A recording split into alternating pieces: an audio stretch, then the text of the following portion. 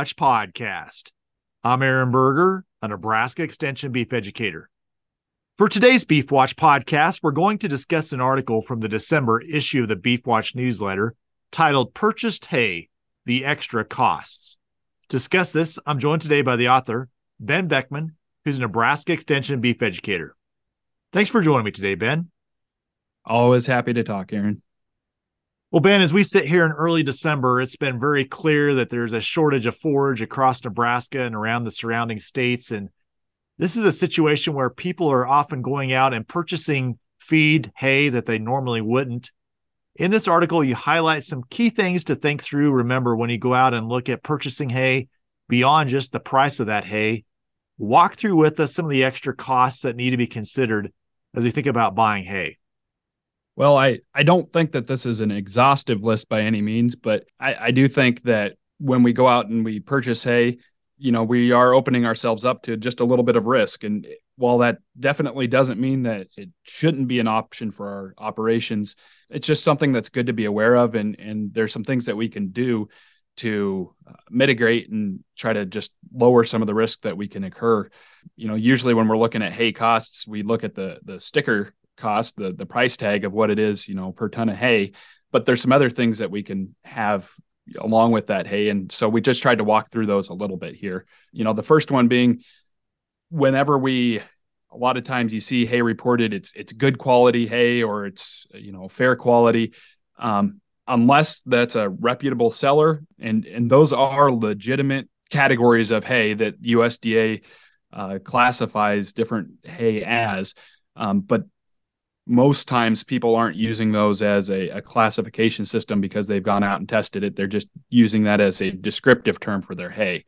And so the first thing that we really want to do if we're going out and purchasing hay is to make sure that we've got some sort of hay test to kind of back what that person is, saying, whether we're, purchasing it or we're selling it.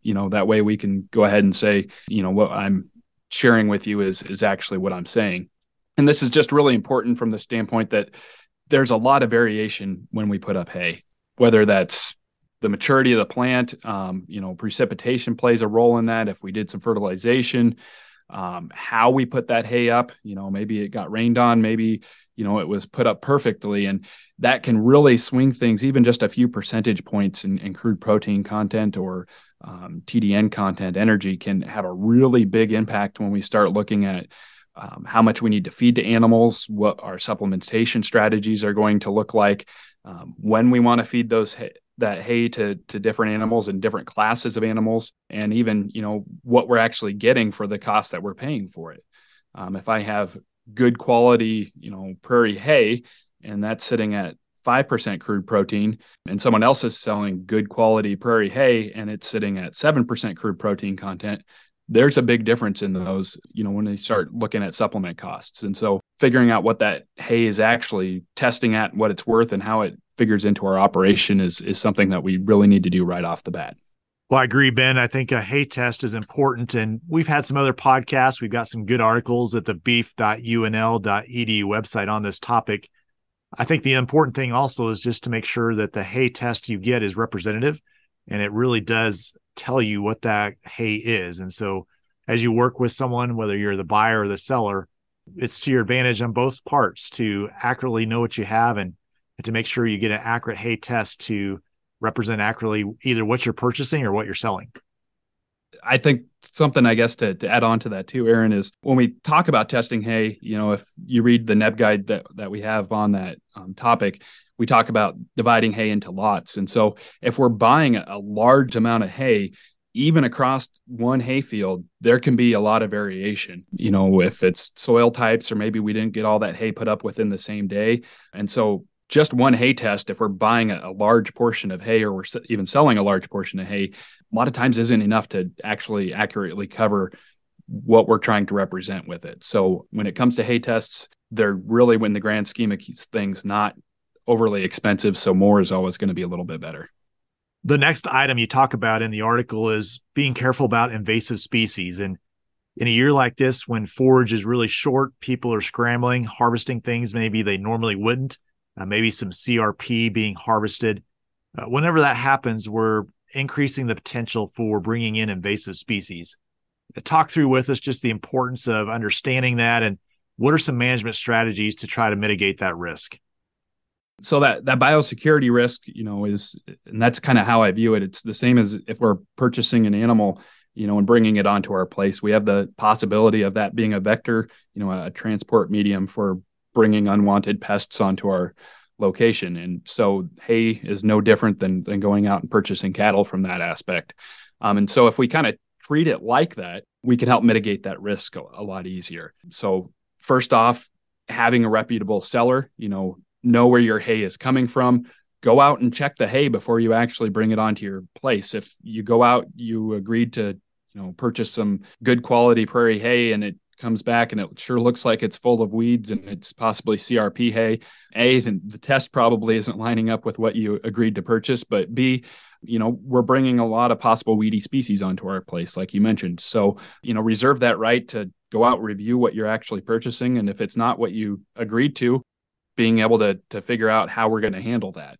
And then once we do, identify the risks, especially if we're bringing hay from a long distance, know what to be looking for. There's going to be invasive species that we may not be as familiar with that we might be, bringing onto our place. We mentioned a few of them in the article, and this is, again, by no means an exhaustive list, but we're looking at species like, maybe Serratia lespedeza coming up from Kansas. Old world blue stems are a really big invasive species problem that we're starting to see push further and further north. Knowing what some of those species look like so we can be on the lookout and identify them in the hay if we have them. Coming down from the north, we've got species like absinthe wormwood, and even locally, things like Canada thistle, leafy spurge. If we can identify those, we can turn that hay away or dispose of it properly, or even, just feed it in a smaller area. And I think that's the really big thing is if we're bringing hay onto our place, make sure that we know where we're feeding it and try to limit the feeding into a smaller area so you can go back, we can check, see if there's anything weird that's growing, anything that's different that's coming up, then be able to hit that with herbicide or disc that up or whatever we need to do to control those species that we don't want to be there. If we're feeding that hay all across our ranch, we really are opening ourselves up to a lot of risk. But if we have that limited to a small area and we can keep an eye on it, even if we do bring something on, hopefully we can, address that right away and get control over it. Weedy species aren't the only thing that can come in hay. In the article, you mentioned things like fire ants, alfalfa weevils. Talk a little about that. Oh, yeah. There's always the risk of bringing some other, unwanted vertebrate pest species, and weevils are, one that can come from just about anywhere. Alfalfa weevils are going to overwinter in the alfalfa stem. And so if we're bringing those onto our place and, they survive, we're opening ourselves up to, possibility of having those infest if we have alfalfa fields nearby a little bit, earlier, especially if we haven't had a problem with those in the past. And so, that's something to take into consideration. Fire ants is one that, we don't see and probably aren't going to survive in the long term up here. But if we have a mild winter, if we have those hay bales in a sheltered area, we could possibly, have those go through the winter and then have some issues into, the next summer, having those species around. So again, just going through, looking at the hay before you actually unload it and receive it is really important. Yeah, and I'd even include, you might bring some other ones as well. I worked with a producer one time where they bought some prairie hay in, and it actually came with rats. And so that was an unusual situation, but it caused some consternation for them as they had those bales around the place. All of a sudden, they now had a pest they hadn't had before. So paying attention to what's in the hay is a pretty important piece. Yes. So the other thing you mentioned, and I think this is one, again, especially this year, we're scrambling to find any kind of feed we can. Is there any potential toxic issues with the hay? And thinking here about nitrates, primarily being the one that's the big one, but there could be some species, weedy species, that could be toxic as well. Talk through with us some things to pay attention there too.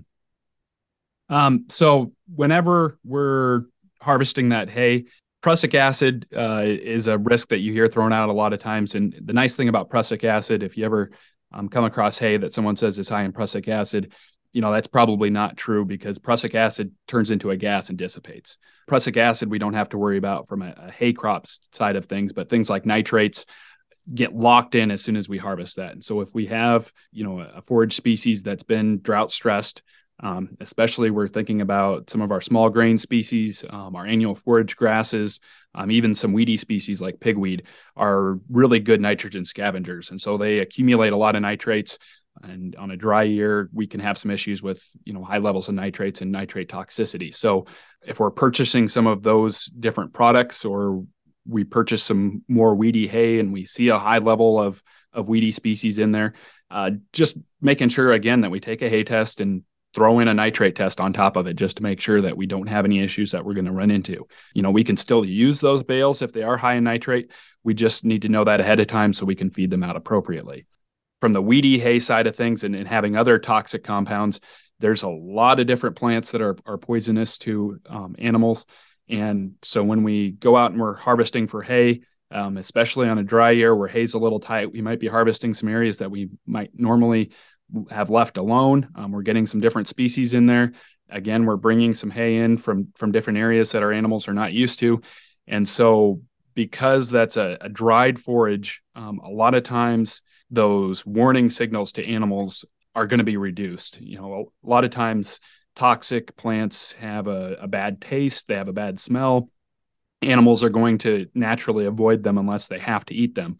But if we dry them down, and especially a lot of times if we're grinding this hay up and feeding it in some sort of ration, or even just feeding it as ground hay, we're decreasing that selectivity. And so animals are going to possibly consume a lot more of something that they normally wouldn't. So again, just going through hay that you've purchased, making sure that there's nothing unusual. If you see some weird plants in there, trying to get an ID on it. Sometimes that's pretty difficult when it's in a bale of hay, but doing the best that you can to kind of figure out, what's in those bales if something looks a little off. And a lot of times we need to do this almost on a bale by bale basis. Just because some of these different species aren't going to grow uniformly across the hayfield. And so they might be really heavy in one bale and might not be any in another one. So we just need to keep an eye out as we're using those constantly. Ben, anything else on this topic you think would be important for producers to think through as they evaluate bringing in hay and making sure what they're delivering to their animals is safe? I think one final thing on the toxicity side of things, Aaron, is just keeping an eye on the quality of those bales too. If we had bales that were put up a little bit wet, we have the issue for mold growth. With mold growth, we can have two different issues that kind of occur with that. Just the dust that comes from that, the spores that are created can cause some respiratory issues. But if we get some really extreme cases, we can have some mycotoxin, development, and those can really high quantities, have some pretty extreme effects to them. We can have some abortions, we can have death, but that's on the extreme end.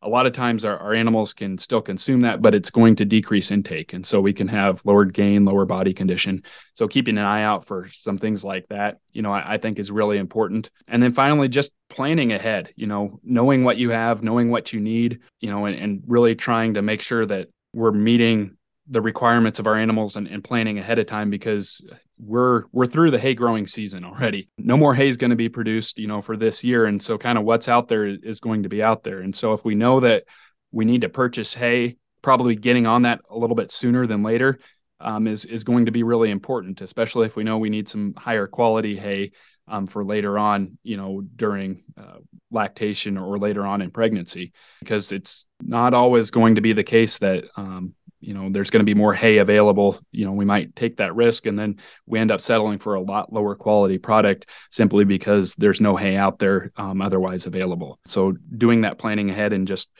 being aware of the risks are going to be really important. Ben, thanks again for joining me today. Always a pleasure, Aaron. But for more information on the topic that was discussed in today's Beef Watch podcast, I would encourage you to visit the beef.unl.edu website. At the website, you can find additional resources on this topic.